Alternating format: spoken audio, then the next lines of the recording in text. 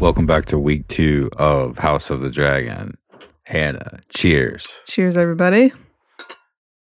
The Rogue Prince, part 2. Second time that I've watched it.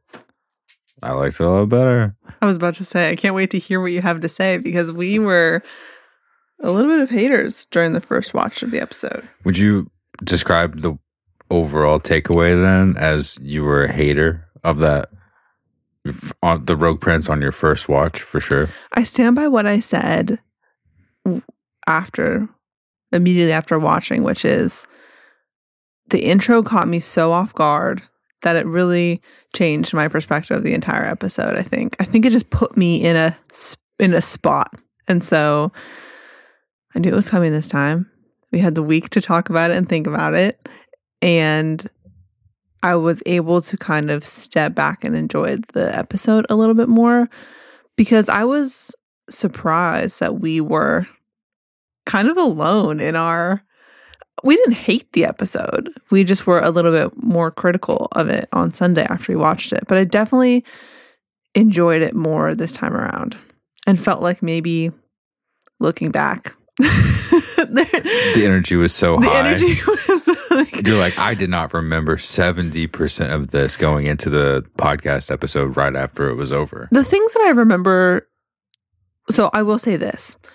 The biggest thing that I thought about during this rewatch of the episode is how the episode was filled with the things that we want and the stuff we've been looking for, which is these long, drawn-out conversations, these slow, patient moments between characters. And we actually got that in the episode. And good actors doing it. And great acting. And it looking really good. And it's sounding really good. Mm-hmm.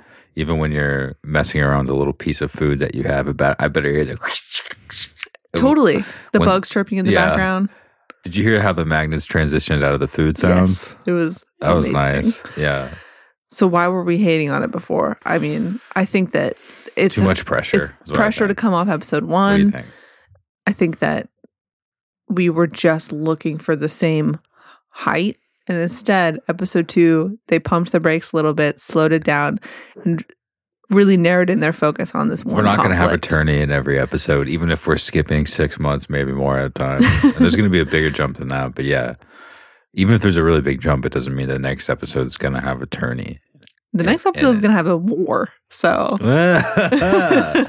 did you think about it? My own hat on that one. I think that for the most part, the sort of lower energy feeling about it compared to the first one is mostly because you are comparing it to something that did establish everything, did have the momentum of the confidence of the wishful, hopefully I'm bolstering your love by seeing how much work we put into this effort of the first episode. So there's that. And there's also the fact that it ends on a conversation where it's kind of like, all right, we're going to do something instead of just doing something. Right. But for example, just paying more attention to Daemon's sort of subtle feelings arc.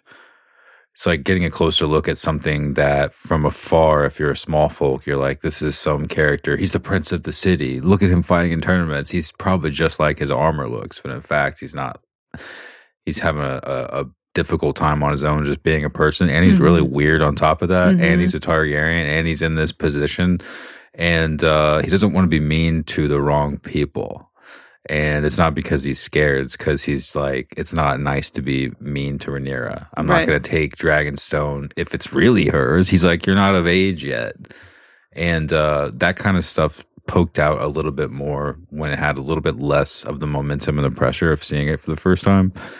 And that final conversation hits a little bit harder as an ending note whenever you're not looking at it impatiently, which maybe you need to just trick me before my brain can even go there. But I don't know. That could be a product of a lot of different things. But it did what it was supposed to do, I think, more so in the second watch for me. And I really appreciated a lot of the textural updates versus Game of Thrones, things like adding even more dimensionality with the sounds of nature and outdoor scenes, or how the music seems to have slipped into a couple more instruments, like a weirdly diffused guitar and some like mist around, weird, wobbly, sinister, squeaky sounds, and the approach to something like the crab feeder sequence around the end of the episode was kind of like a little finger doing a voiceover.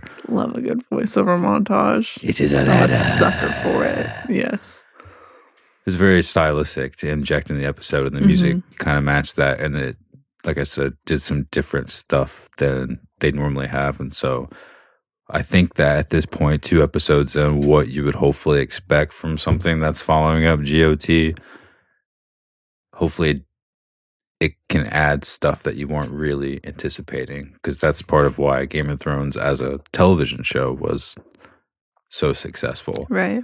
Because it had the cool story, the cool environment. It was written well, but it was in a cool aesthetic that we were like, didn't quite get enough of that from Lord of the Rings. I wish there was an HBO television show that did swords and shields.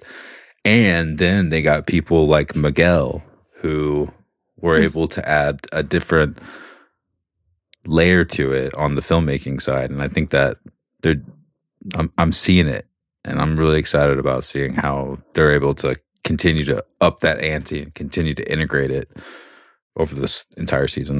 What were we going to say about Miguel? Not rest in peace for real, but he's leaving the series, which is such a loss on our part. And so we got to soak it up while we can. Should we tell everybody? I know that we both know what happened, but you maybe want to tell folks what happened with one of our co-showrunners, Miguel Sapochnik. RIP. He's not actually RIP'd. He's just not going to be a showrunner on Game of Thrones anymore. Or sorry, on Oddity anymore. Sure.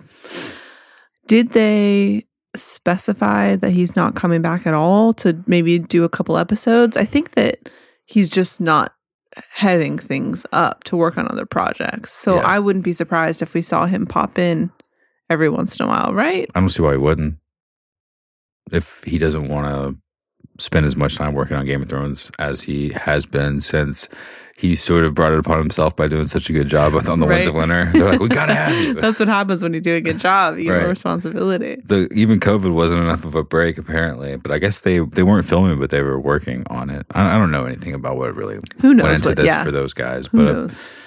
I've seen a lot of speculation on the internet, that kind of stuff I'm trying to avoid. And all we know that is he's not going to be the showrunner anymore. So it could be anything. He could come back and direct an episode or not.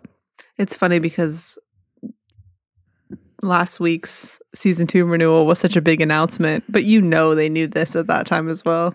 Like, let's give it a week of breathing room before we announce the departure of Miguel. Do you think that all of that news was planned, other than the numbers, of course? I'm sure. Because it seems like it would shock me if he left out of the blue abruptly at this point. I think that it was more than likely a very planned out thing. So we're going to miss you, Miguel. For sure. We can mourn that in season 2. I thought it was such a cool arc, such a cool trajectory for someone to become from slum to all the way alum. Literally. I know. Good for him. Yeah. But he's probably trying to run away from maybe a terrible second season. He's like, I was the showrunner of a co-showrunner when it came back, and it was really good. And then it became like, it does like a Westworld. And he's like, I got away so I can have work. I want to continue to work. I don't want to be like D&D. I want the Star Wars to happen. We can't put that kind of energy onto the season. No.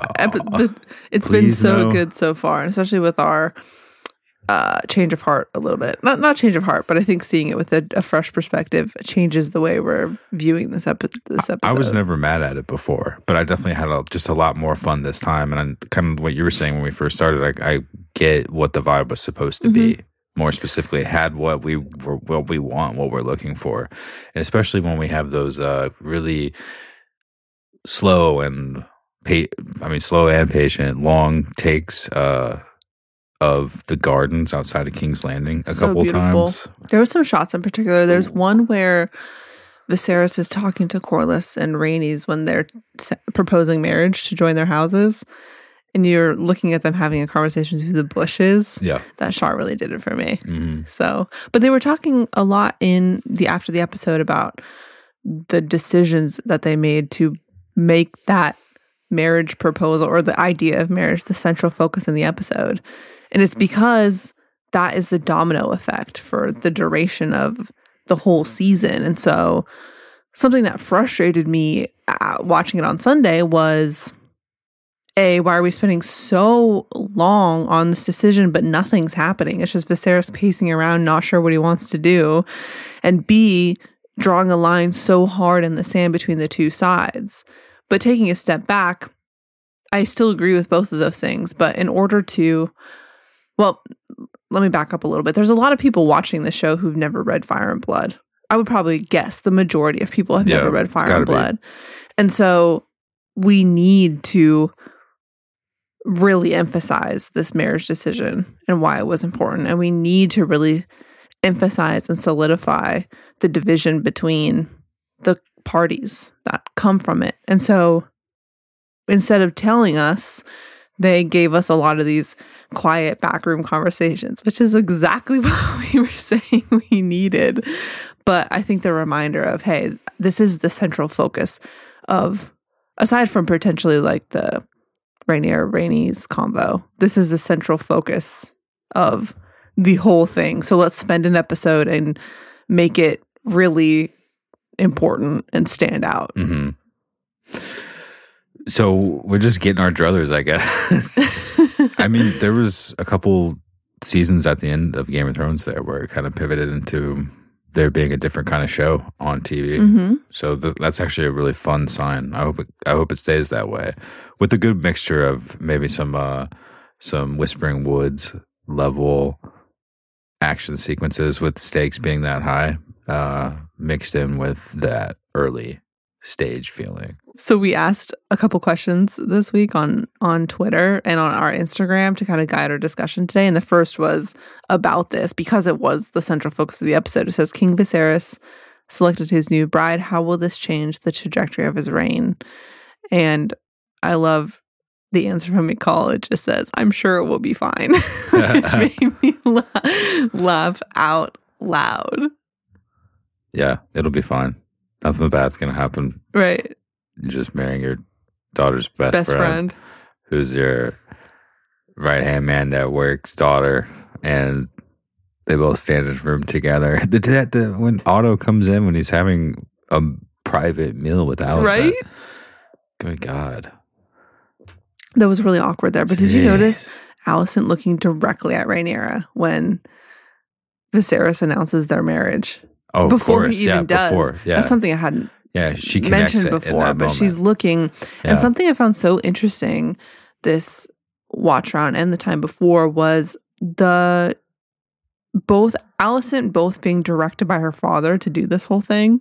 Because you get a couple moments where Otto is like, "You gonna go see the king tonight?" Even when he walks in on them at their meal. He's still kind of like, yeah, you know. Of course, no one's saying, "Hey, my kid." Right. Good to see you. I haven't seen you since this afternoon. What are you doing here eating with the king? I'm the hand of the king.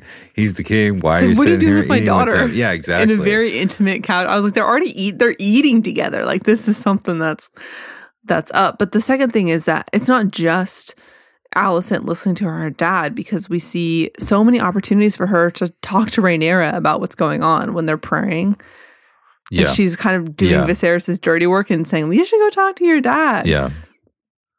Or when they're there and Viserys is about to announce the marriage, Alicent looks directly at Rhaenyra. And so very clearly, Alicent is not innocent. She seems like she's struggling, but she seemed pretty happy about the way she's dealing with Rhaenyra. Like what she's doing to Rhaenyra, she seems pretty happy about it. I think that the struggle is just the pressure from starting to gain responsibility and power. Maybe what she's struggling with, but she seems to be a interested party in furthering along her house, like securing where her house is, because she's playing along so nicely. And she's keeping stuff from her bestie when she has every opportunity to kind of go, hey, this is what's going on, especially when Rhaenyra is talking about how, or was it Alicent? But they were both talking about how they were daughters and how that's kind of their role as daughters, is to let the men play at ruling. So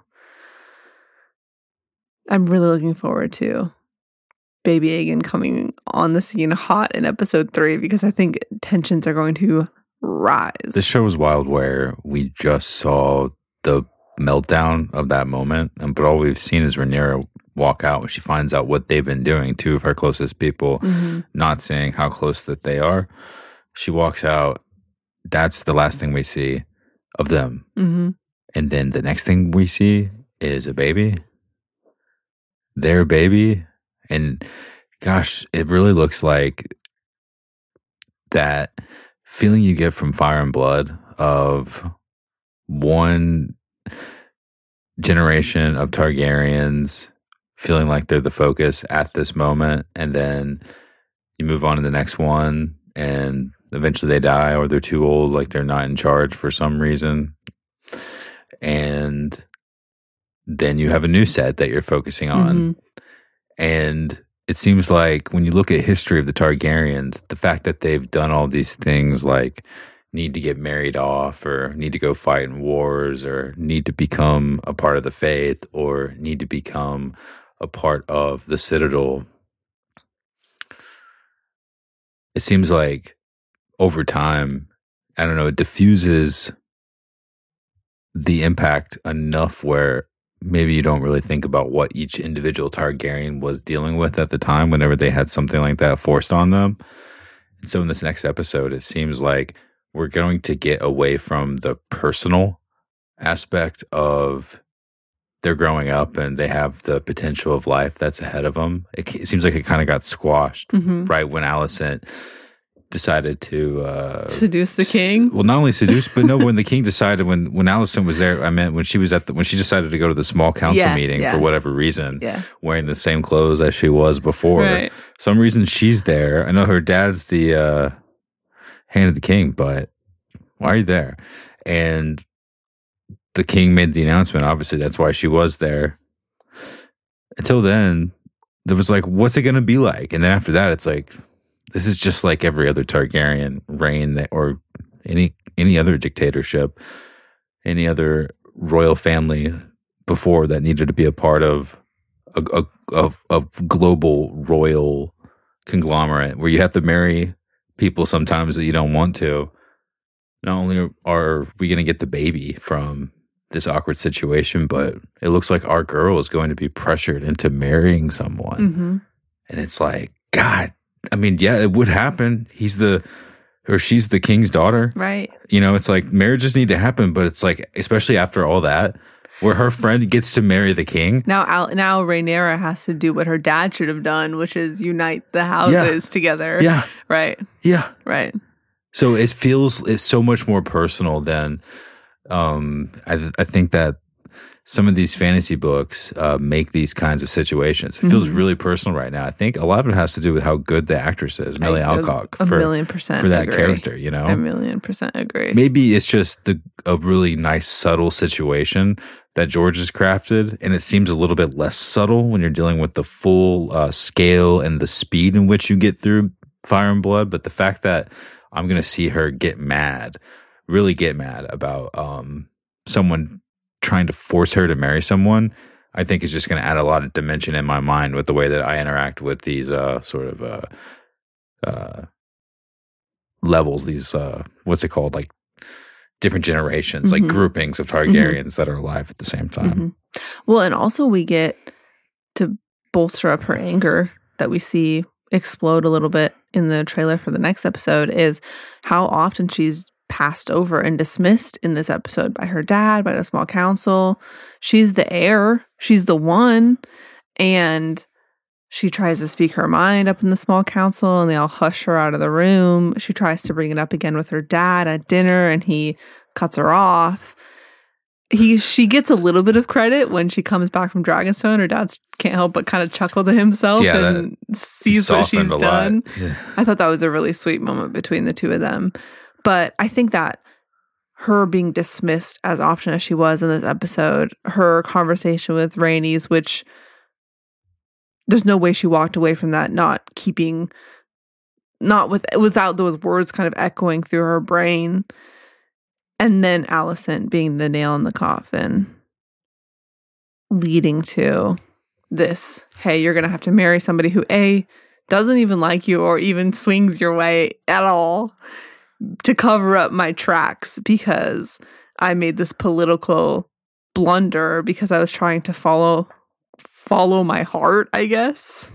AKA what my hand and Maester Melos were insinuating dastardly in the background. But I think that regardless of anybody pushing him in any direction, The comeliest girl at the court. yeah. Yeah.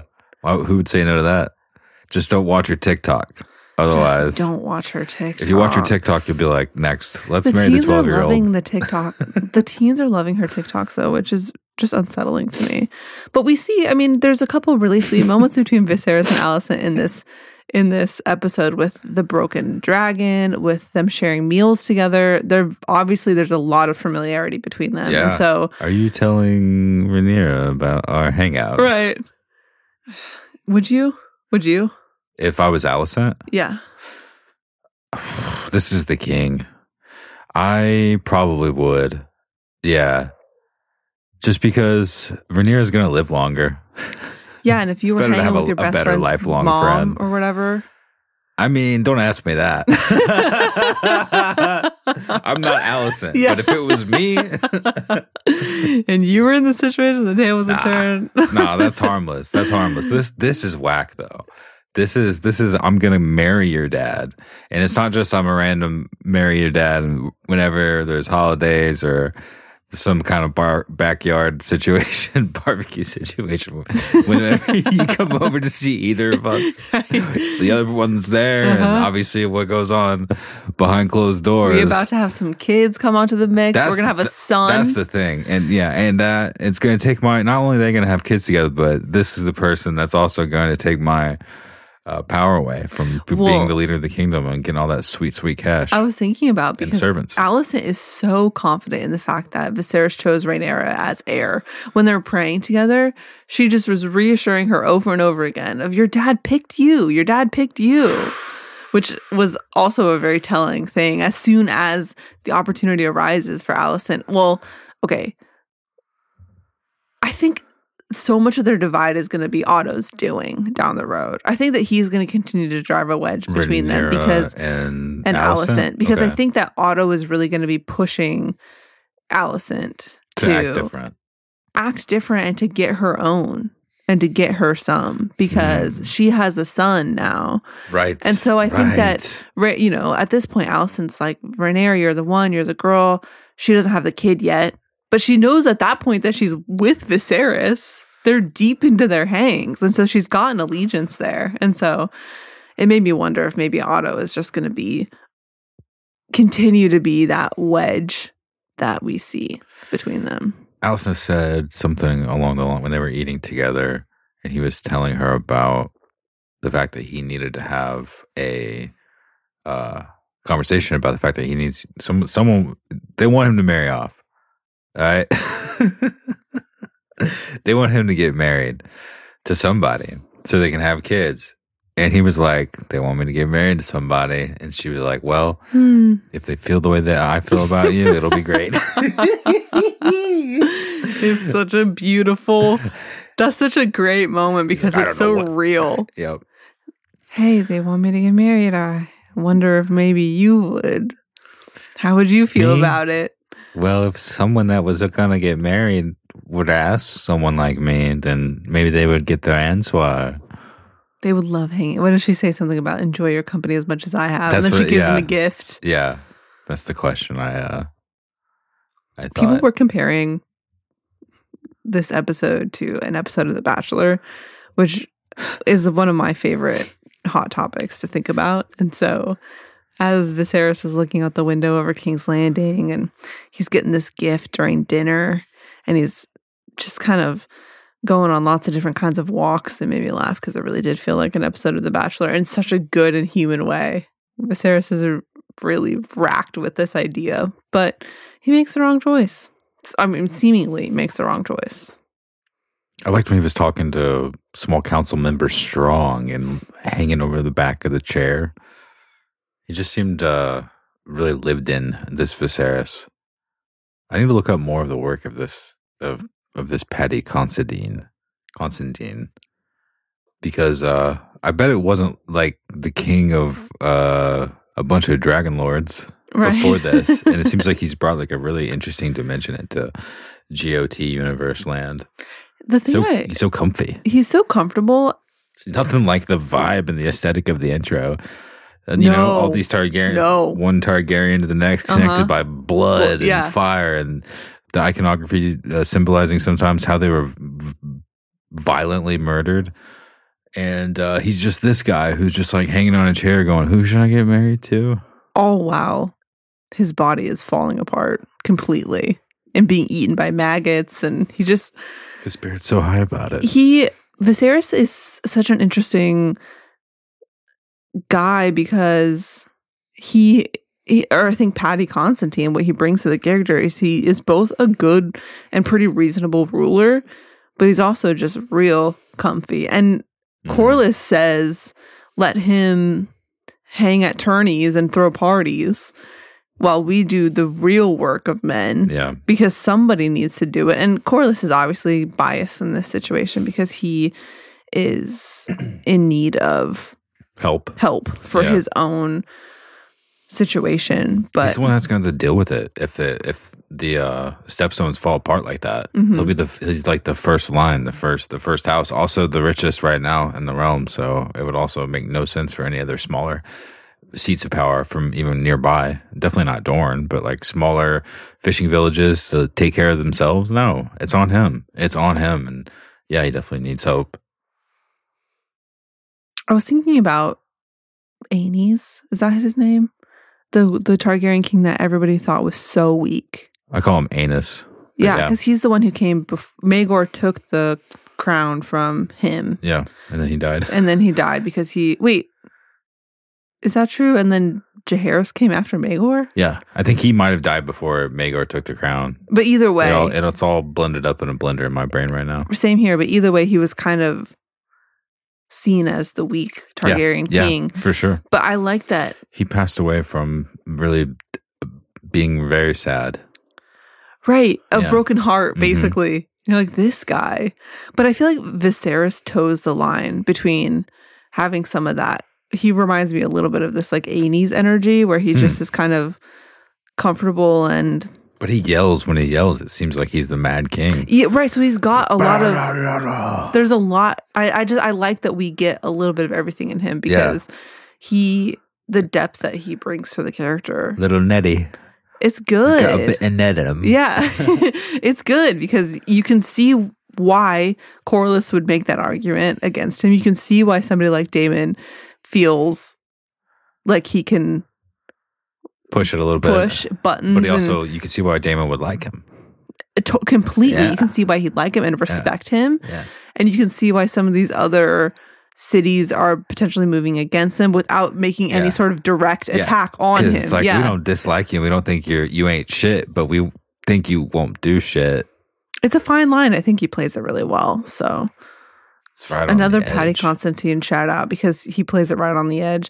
A lot of these guys do, and I think that, like you've been saying, and the story's on the edge. Slowing down and allowing ourselves to just enjoy the space. I also really, really liked the conversation between. Wait, I wrote it down together that I was like loving this convo, and I can't remember which one, other than the Viserys Lena one, which once again hit 10 out of 10. Oh, I think it was that one. On the second watch, the second watch, so the first watch, I wasn't really looking at their faces that much because I was taking too many notes, unfortunately. Because I feel like I need to be taking all these notes, and then I missed so many of their facial expressions, but both of their faces during that conversation was 10 out of 10 hilarious. Because Viserys was annoyed. Viserys' his first one. His whole face was like, he's like... Almost like he was like cringing at the whole thing. We'll tweet it with this episode on Twitter. This will be the episode picture. It's just the first time it cuts to him and he reacts to it. He's like, But he's trying to be nice too. It's just like, it can't not come out because it's just such a ridiculous scenario for both of them. For both of them, exactly. Yeah. It's not just on his part. And so I don't remember what we were talking. Why I thought that was a worthy thing to bring up next in the You were convo. just talking But about I their think faces. yeah, You're just there's seeing a their lot of faces subtlety, now. and I enjoyed that aspect of the episode.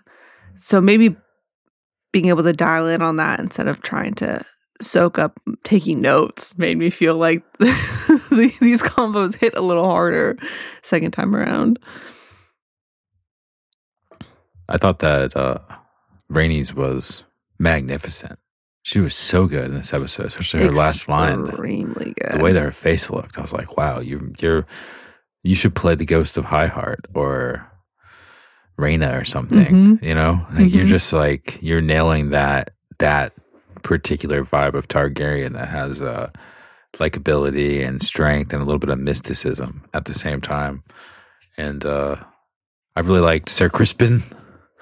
And I really liked the way that Damon he like shoves the egg. The egg. I was laughing so hard at that. I understand why he was practicing the football. Yeah, I loved that. The egg like a football now on set because that's what that was like. It was almost like a hike the way it spun when he threw it. Well, there's clips of him on set tossing it around that I hadn't seen until this week. But when he shoves the egg towards Rhaenyra, his arm is so perfectly straight. It's so theatrical. I really like it. I really like it. He's so good. And that scene between the two of them in Dragonstone hit so hard again and again. Yeah. I mean, just the subtlety between them and his acting and everything that happened with Mysaria, so I thought this was kind of interesting, but Mysaria is not pregnant. Yeah. Which I think is kind of interesting because if I recall correctly, Mysaria in the book, I mean, she gets dismissed and then she loses the baby. Yeah, she gets sent away when and she's that's pregnant. part of the reason. Yeah. That's part of Damon's whole, like another strike that Damon has against Otto, and another strike against him that he carries on being Damon. When apparently the stuff that he cares about is just thrown away so much, and he doesn't even care. That's that book texture of that, seeing that kind of energy on the characters that we now kind of like know on a personal level is going to be crazy. Like Rhaenyra, you have to marry someone and you've never met him before and he's 80 years old. Enjoy having his kids. Like whenever that starts happening in Hot D, whether it's with these guys or after the dance with new characters, Jesus Christ. I know. It's pretty great, but I felt like that storyline change. I would take the joke over. It was funny. The joke of, you told them I was pregnant and that I was having a baby over any potential texture, like you would say, added to Damon and Otto's relationship because it's pretty freaking clear how they feel about each other. Yeah. They don't need any additional egging on. The Mysaria thing was probably the weakest for me. She seems kind of Shape 2.0 almost. And I feel like if she had said some less lines, then that scene would have felt better. But it was also beautiful and beautifully set up while she was doing it. Then I was like, all right, maybe this is going to just fly. But it didn't seem, I don't know. I'm curious how they're going to use it rather than her just being there to fill space and to look like a certain kind of person and to be a certain kind of person to Damon. I hope that they have a really good use for Mysaria. Other than just to show who he is bounced off of someone in private, which would be hard to get without him just talking to a fire or something. Yeah, because I don't think he doesn't necessarily reveal anything about himself in her presence that we've seen on screen. Not yet. Not yet. Just we get to see him, and that does reveal a lot about himself. But she's going to play a bigger role she'll play a bigger role down the road. Yeah. Yeah. Which if maybe this is maybe just not though. But maybe not. She'll maybe die next episode. Maybe, but maybe those little snippets is just an opportunity for us to kind of get to know her a little bit. But Yeah, it didn't hit for you. Yeah, I want to get to know her. I don't need to know just like I've seen so many worse things than you. It's like, well, yeah. Mm-hmm. Yeah, why would you say that to him? Right. He knows that. Why would you say that out loud right now? Right. We don't really need the setup. Just like show us how strong someone is. Don't go. He pulls out, you hear his two swords get unsheathed, and they go, "That's Arthur Dane, the sword of the morning. He's the greatest fighter in the world." I think he can. So let's just stay away from that. I think it's going to be fine, though. I think so. I mean, it's already been made, so I'm just hoping we stay away from that, is what I'm saying. That kind of thing. What else did you like? Well, I loved whenever we were going to Dragonstone. I loved the way that it looked. Yes. Going through the mist. And those establishing shots of these famous places in Westerosi lore. They continue to some of the hit. most exciting stuff to see back in the day when GOT was first on the screen, because it was like, we haven't seen the twins yet. Right. But we know we're about to go there. What's it going to look like? What's Moat Cailin going to look like? Right. That's one of the crazy ones where it's like, as a book fan, when you know Game of Thrones gets adapted to HBO, you're like, if you ever read the books at one point, you come across Moat Cailin and you're like, maybe you think about this, maybe you don't. One day they're gonna have to put Moat Cailin on screen. And it's gonna have to say Moat Cailin, because some pretty important stuff happens there. And believe it or not, we went to Moat Cailin out of all places. So that's gonna happen in Hot D before you know it. I feel like one of the main strengths that we've seen so far is the set pieces, though, or those establishing shots of Are you talking places. about the little figurines? No. The set pieces? No, I mean the sets where they're filming. Yeah, or I agree. You know, I think that's been a huge plus in what we've seen so far in both episodes. So. I love the gardens. They really stuck out to me this episode. Kind of like are beautiful. It's like in early GOT, the gardens were only done a handful of times and then brought back later with specifically like Sansa and Loras. But I mean, we've spent a lot of time there. But the ones you really think about are these early ones with Sansa or with Cersei and Ned, for example, Littlefinger. They were so good that they made an impact. And we're Sansa and the Tyrells. These might do that. Yeah, exactly. But they were kind of in like at one point, that was like when it started to get actually fancy. Whenever they started to show different parts of King's Landing that weren't just like bushes and stuff you could just like practical stuff that you could shoot up close, and they started putting a lot of CGI. Like that was just the king walking around the garden. And I don't know, Corlys and Rhaenys together strike a pretty intimidating duo, but Viserys is so disarming in the way that his personality is so soft that I think that the scale of who these people are and the importance of them talking like this and making these kinds of deals really like don't sink in as much as they should. And it's just like I said, we get to know these characters like friends, and then they have to do this crazy stuff.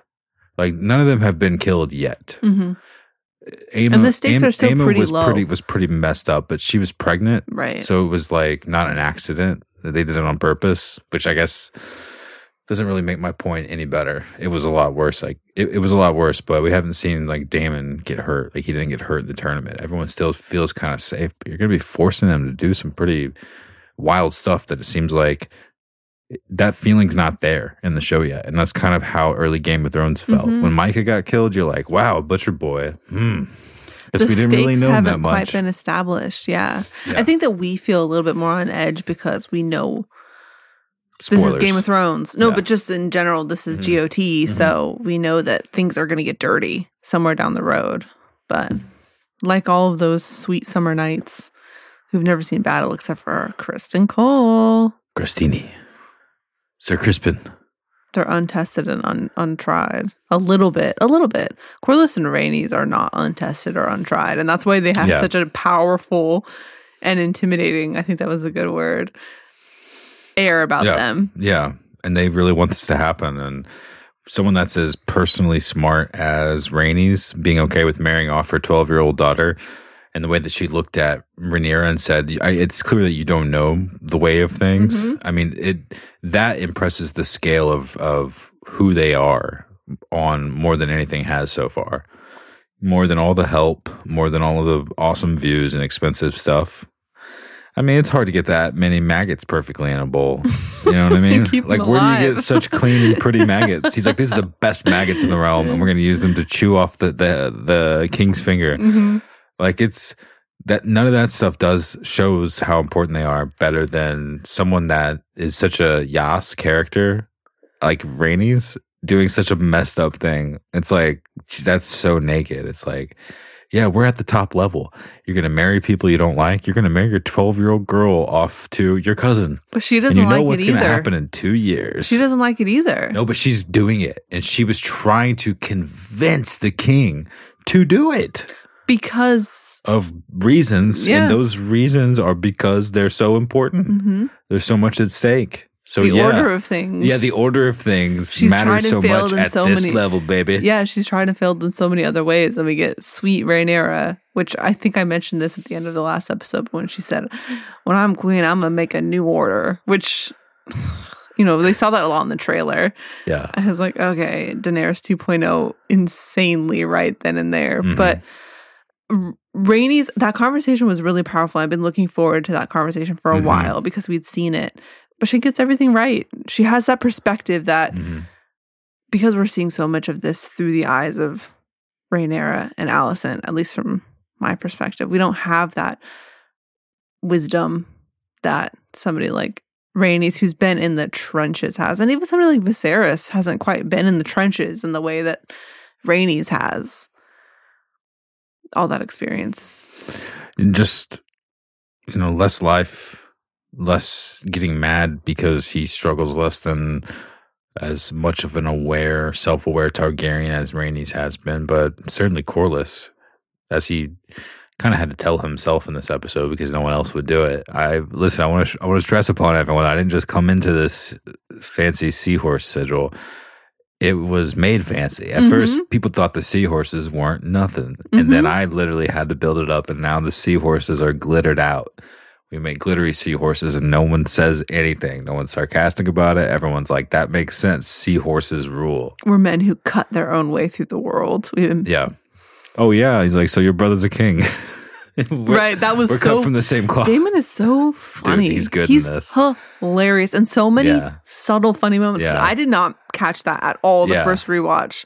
Yeah. And Corlys didn't even laugh. He just keeps going. But Daemon's like, so your brother's a king too. And we only have 2 episodes, but that's the style. Yeah. That's the style that we like. We liked seeing that from the original show. And it's like, wait a second. I just didn't know that they were doing that with Matt Smith. I agree. And we talked so much about this after our episode 1 because they really have towed the line between cheesiness and perfection in many instances. And I feel like Matt Smith is just the pinnacle of towing the line between something being really serious and something being really cliche. And he just plays it off so well in all these little moments with these characters. Sorry, go on. Well, he's so you talked about Viserys almost being like disarmingly nice or disarmingly chill. Yeah. And Daemon is disarmingly weird and funny. Even in these very intense moments that he has, the way he throws the egg at Rhaenyra to give it back to her. It's like how he gets through all these messed up. It's like how he was left alone for 6 months on Dragonstone in the first place. Because they're like, it's Daemon. Like he is. They're like, some people say sometimes he's the next Maegor. He'll be worse than Maegor. But also they're like, you know, it's just Daemon. You know, he'll just be there. It'll be fine.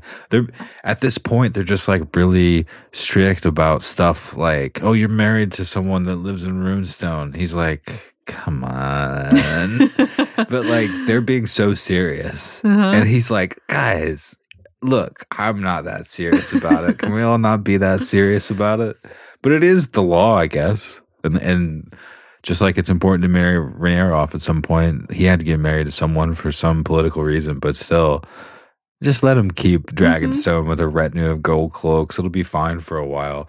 He seems like he's got issues, and I haven't really seen enough of him to unpack it yet, but what they're hinting at with Daemon's a lot more subtle of an approach than I expected, and kind of like how the sound is in those gardens, adding so much more dimension to the way that nature feels in those, 2D images that we see makes us feel more immersed. I think Daemon having this really awkwardness, really serious awkwardness about him while he's also trying to be a powerful figure. And he rides a really cool dragon, adds so much dimension. I don't need him to be awkward. It's even less heroic and it's way less cool. People talking about how attractive they are to him. That's not really textbook attractive, but it's still attractive because all the other shit is cool. He's riding Caraxes, for God's sakes. He's got great long hair, too. He's got real great long hair with a half pony. And he likes Rhaenyra, and that makes us like him. Right. And he throws the egg back to her. He's like, yeah, okay. Well, there's so many, there's a lot of likable things about him. Also, just the way that he talks about his family in general. But I'm really loyalty's cool. We like loyalty. Yeah, we like loyalty. Yeah. I'm really looking forward to him. We saw a glimpse of him in armor at the Stepstones for next week's episode. Dude, or for Sunday's episode. The Craig's Crab Feeder, who was like a sentence or two, is such a big character in Hot D. It's such a big point of discussion this week too. That's what I'm saying. People like tweeting pictures of him, and it makes total sense. It's just, wow, this is what it feels like to be in it. It's fun. Did anybody see on our Instagram? I posted a picture of, what's his name? Bootstrap Bill. Bootstrap Biz. Okay. Every time I see Crab Feeder, all I can think about is Bootstrap Bill from Pirates of the Caribbean. You know my name. I posted a picture of him on our Instagram. I was like, I love this picture of Crab Feeder. Some of you did get it. Thank you. A bunch of people responded with an LOL emojis, which I appreciate everybody getting my joke. But that's all I can think about when you see Crab Feeder is it looks exactly like Bootstrap Bill when he's got that huge starfish all over his face. That cracked me up. I'm looking forward to seeing Damon in that battle situation, though, because I think that's where he's going to thrive. He'll the awkwardness will be able to go away for a little bit. Yeah. Okay. I think he's going to be really powerful. It's like being in the gym. You're like, you know what? Actually, I got to get this set done. And so the awkwardness goes away right when you're finishing it. Yeah. He can go play at war. I also thought it was really funny when Corlys was dunking on Viserys, and they're just both dunking on him a little bit. And this is absurd. Damon goes, right to his face. It was never my brother's strongest trait. And Corlys is like, what? Being king. That was really funny. Yeah, I'm going to miss some of these actors, though. They have cemented themselves into GOT MCU lore, though, which is very fun. They're not randos. We're going to forget all of you. I mean, we'll forget some of them for sure. Darcy's going to be so good. We'll be like, who is Millie Alcott? Right. How do you even say her last name? I doubt that. There's no way. No, I'm going to definitely not. Seeing... Because it's so fun, so good. Millie Alcott is going to be... We're going to miss her like crazy when she's not on screen anymore. Yeah. And I'm curious to see how the new guys are going to be able to carry the subtleties. They might be better. You think so? I mean, why not hope for that? So. You know, they're older. You know, thinking about an older Rhaenyra, how is she not going to be fascinating to watch? She's already got so much texture to her. I just hope that we continue to keep those subtleties that we've established over these last couple of episodes. I think we will, and I think there'll be more. I think it'll be a matured version of those. I think I have a lot of hope for it. I think it's going to be good. I'll trust in you in that. I hope I'm right. I mean, it will be missing, like you said, missing these days if it's not the same. But at least we're not moving on with Matthias. We'll keep Matt Damon on the roster for now. Who knew that when he pointed the egg and then pointed the sword, that it wasn't just how we were saying before, like picturesque high fantasy in a moment, but it's that while we know it's awkward because he's actually awkward. You know, it's like a dance move at the wrong time, but it's the right time. I'm so into it. Because he came in on a dragon. I'm so into it, yeah. What a weird balance. It makes so much sense why they picked him, though. I wasn't on board for so long. I know I keep saying that, but... We try to be so serious. I know. And then we get mad at Damon. I know. Like, we try to be so serious. Everyone who's making Game of Thrones got to look serious, got to sound serious. People get killed, and it's very serious. And then you get Ed Sheeran, and it's a little less serious. Oh, man, I forgot about Ed Sheeran. Yeah, but at least they didn't let him do anything too specific. He did sing. I guess what was in there that somebody was coming to House of the Dragon? Oh, there's a rumor that... Elizabeth Olsen. Oh, yeah. From the Marvel Cinematic Universe is potentially coming to Hot D for season 2. Right. A lot of people think she'll be Alice Rivers. Oh, interesting. Okay. Which is a name that is from the future if you don't know about Fire and Blood. That's pretty cool. I don't know why. The Ed Sheeran thing. Yeah. I just hope that, it's always a risk when you bring a big name into a TV show like this. But Ed Sheeran was not even Ed Sheeran. Sorry, everybody. They're like, who are they talking about? We started saying Ed Sheeran and I can't say anything else. That's how you say it, right? That's how King It's Ed Cobra Sheeran. JFS calls him Ed Okay, Sheeran. got it. Most people talked about being surprised by two things. One, the opening, and two, Viserys' choice to marry Alicent was kind of obviously the plot twist and the main focal point of this episode. Second or third, I guess, in line would be the whole Daemon situation with Miss Arya, and either one, changing it from how it was written in Fire and Blood, or two, that just the whole wedding pregnancy thing was a lie. Seems like top three things people were most surprised by this week. So what are your major plot predictions for episode 3?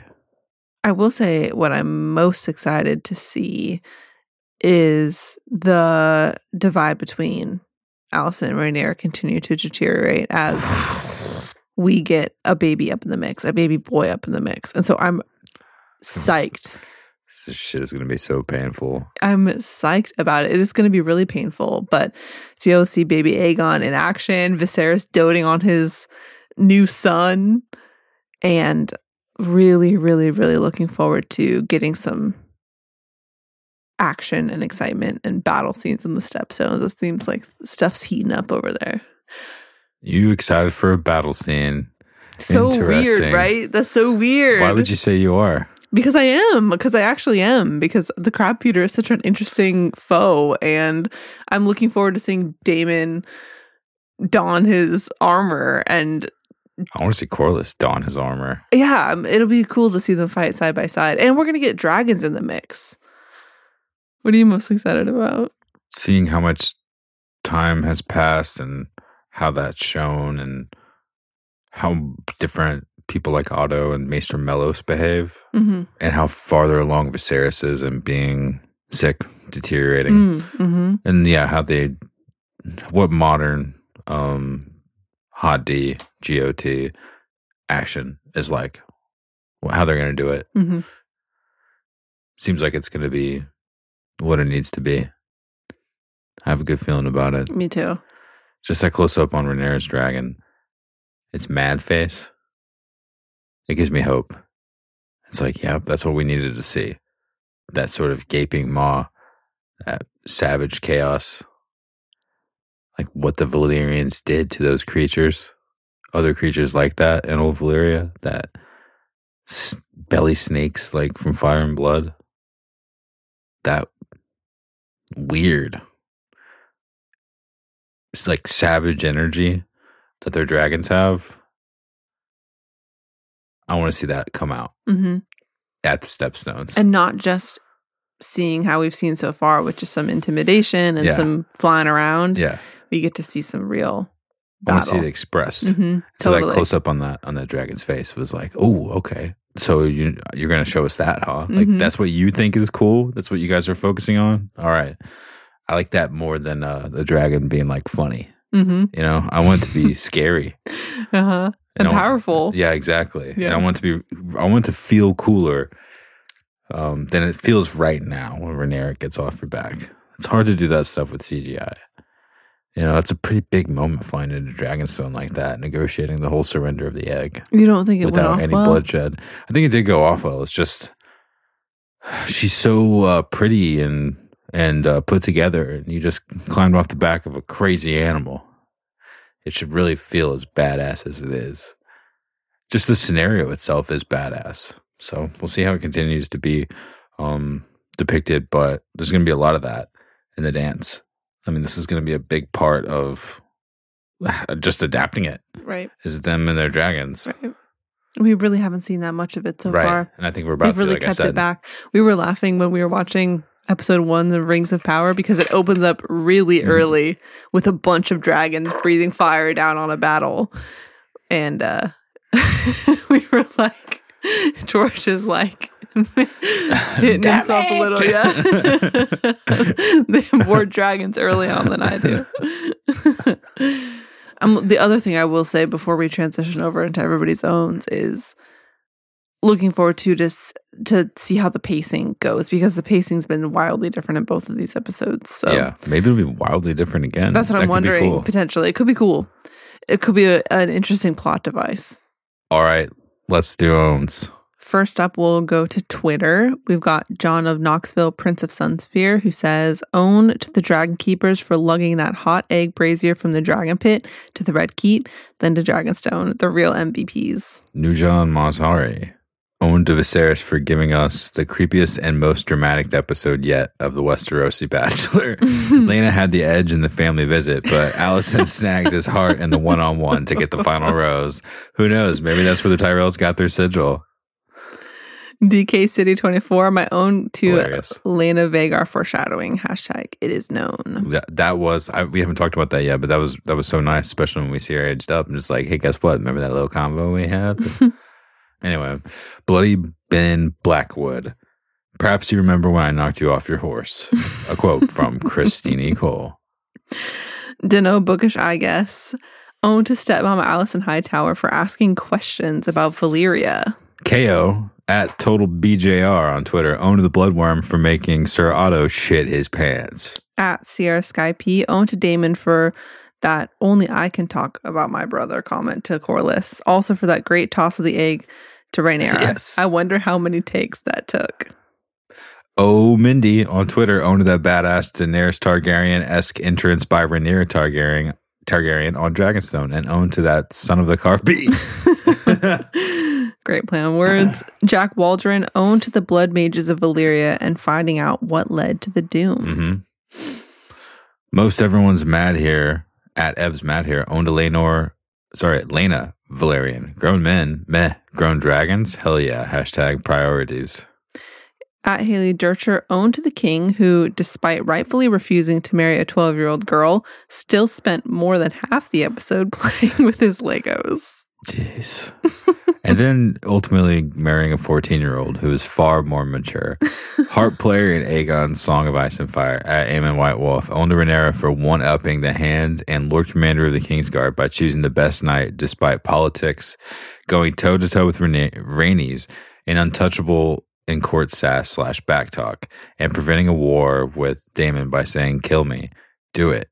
No balls, when 20 grown men couldn't.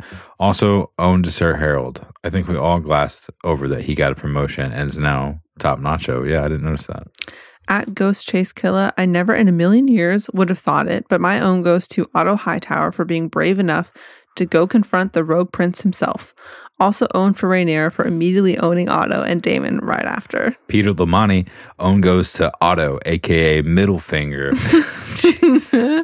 Begrudgingly, though, I hate that guy, but he did put his family in a position to succeed. Hashtag banish your cursing emoji.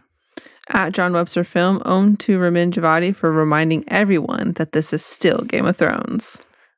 Beeper. Is this intro can never be replaced. At A Song of Ice and Fire quotes GOT. Owned to any and every conversation that features both Daemon and Corlys sharing the screen together.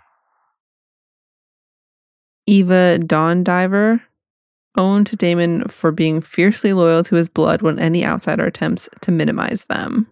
Peg Sontag, owned to Princess Rhaenyra for catching the dragon egg. Hashtag girls can play.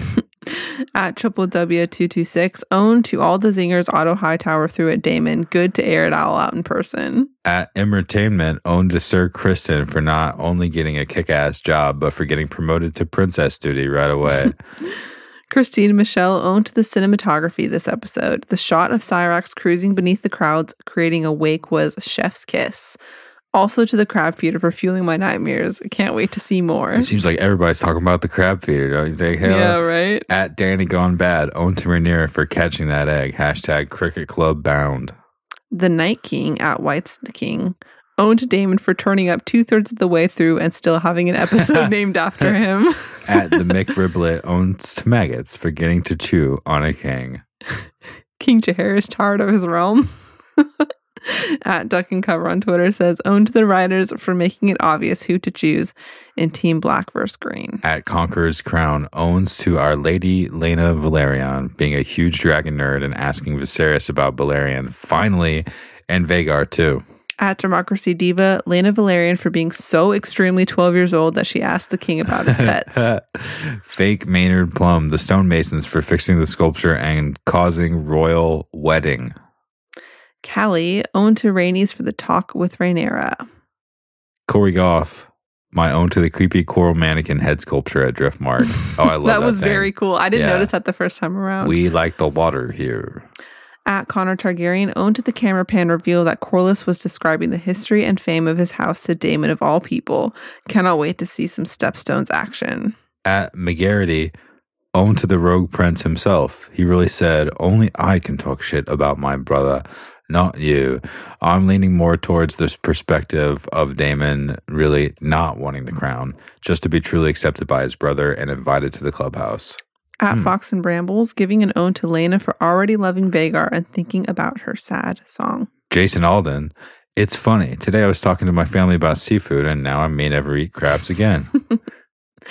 Aiden Evans, owned to Rhaenyra for being more than the ideal heir to the Iron Throne. Alicent would be proud. Scott Glennon, I'm giving the own to Rhaenyra. That entrance was cool. At Leech Lord Bolton, owned to Alicent for knowing history nerds love figurines. At Elizabeth Bird, my own goes to Rhaenyra swooping in on her dragon and showing all those men how to solve a problem. At Abenara, owned to Rhaenyra for showing that men with drawn swords how diplomacy works. And a bonus owned to Cyrax's perfect landing. Hashtag Targaryen girls rule. Darren Swords at Azor High Five, owned to Rhaenys for being the only real person in this castle to Rhaenyra. At Blackness317, owned to the riders for subtly laying Laena's interest in Vhagar. At Little Wolfbird, biggest own to House of the Dragon for making me believe we'd get all new music, but instead recycling the Game of Thrones theme. Love it, but I want something new for the new show. The OG makes me think I'm watching that show, and I'm not right now. So disappointed. At Jen Varney, owned to the opening credit music. Well, Jen likes it. I did not put those two together. At Straight Savage Cole, my own goes to the multiple shout-outs to my boy, the one, the only, Balerion, the Black Dread. At More Litigation, Alicent for making it through an entire episode without a wardrobe change. Can you imagine if that was not on purpose? They're like, oh shit, we didn't get her a new outfit that whole time. Why didn't you say anything? She's like, I don't know. I thought I was just supposed to wear it. At Shane Lisa, owned to the Steve Snake. I expect he'll be the most popular character. It's looking that way. He's doing pretty good. I'm not sure. I think Damon's giving him a run for his money. I'm going to read the rest of your own. Sorry. Also owned to Ramin Javadi to playing the hits. Yeah. When you're at Ramin's level, you just got to play the hits sometimes, you know? Break out the new shit like halfway through the set. We'll see that soon. At Beauty Brienne, literally everyone owns Viserys. If Westeros is a busted old Volkswagen Golf, Viserys is the floor mat. At Seth 410, owned to the king for avoiding a visit from Dateline NBC. At It's a Snare Thing, giving my own this week to the Dragons for taking my breath away every time they were on screen. Can't wait to see more of them through the rest of the season. At Curtis Moore Official on Insta. I mean, my own has to go to Rhaenys for absolutely embarrassing Otto and Daemon in one fell swoop. So that was Rhaenyra, not Rhaenys. Jack and T. Howard on Instagram owned a Daemon for reminding Corlys that only family makes fun of family. At Manimals Band, when the dragons did that. Shout out to our new t-shirt coming soon. Hi, it's Jeremy, not marrying 11-year-olds. H. Rasa, the Stone Master, for cranking out pieces for Viserys' model like they're a toy factory. Lauren Maselli, owned to Rhaenyra, saving the day on Cyrax. E. Hansen, 09, owned to Rhaenyra for getting the egg back from Daemon. I wonder if that was Drogon. Christian Morgan, owned to Millie Alcock for absolutely killing it as Rhaenyra. P94 at home, owned to the new intro. Love the use of the classic Thrones theme and all of that blood. Nat Portier Butler, Christian Cole to Daemon Targaryen. Perhaps my prince recalls when I knocked him off his horse. Fire emoji. Dylan Logston on Insta. I don't know if it's too late for an own, but huge own to the king who hasn't made any moves on Alicent for 6 months. I mean, these are some very tension-filled rendezvous. History lessons and figurines. Sign me up. God. Mrs. Duncan the Tall, own to the Rhaena vibes. Rhaenyra having a crush on her friend and selecting eggs for her siblings. At Mall Peach Natural, giving it to Delena. Little girl had ambition, sad but true. Shayna left. My own goes to my fingernails for finally looking exactly like the ones of a soon-to-be queen. Scissor me Xerxes. My own goes to all those creepy-ass long-neck whistle chitters coming from Caraxes. Benjamin Adgate, Rhaenyra getting that egg back. Emily Roll. Has to be Rhaenyra showing everyone up at Dragonstone. Such a badass. Marinart. We never know how to say it. If this is your Instagram handle, will you please message us how to correctly pronounce it? When the sea snake and Daemon got together at the end. Let's go. Sluggaroony. No problem pronouncing that one. Rhaenyra for big dicking all the men at Dragonstone. Dr. Peter Jacob, the first 2 episodes being better than most of the Game of Thrones episodes, and Caraxes. The Donuts. Caraxes for screaming, who's out here talking shit? It's like a dragon just freaking out on the edge. Like, I think you're talking shit to my friend.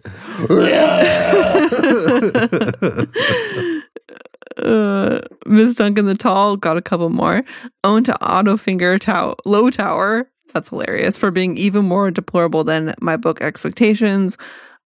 Owned to the Viserys scene where he sent Rhaenyra to help pick up with the Kingsguard.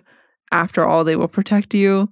And owned to Rhaenys telling it as it is. Also, there's a last one, owning Caraxes and Cyrax for knowing the drama was bull and sitting down with popcorn. To watch. Mike from England.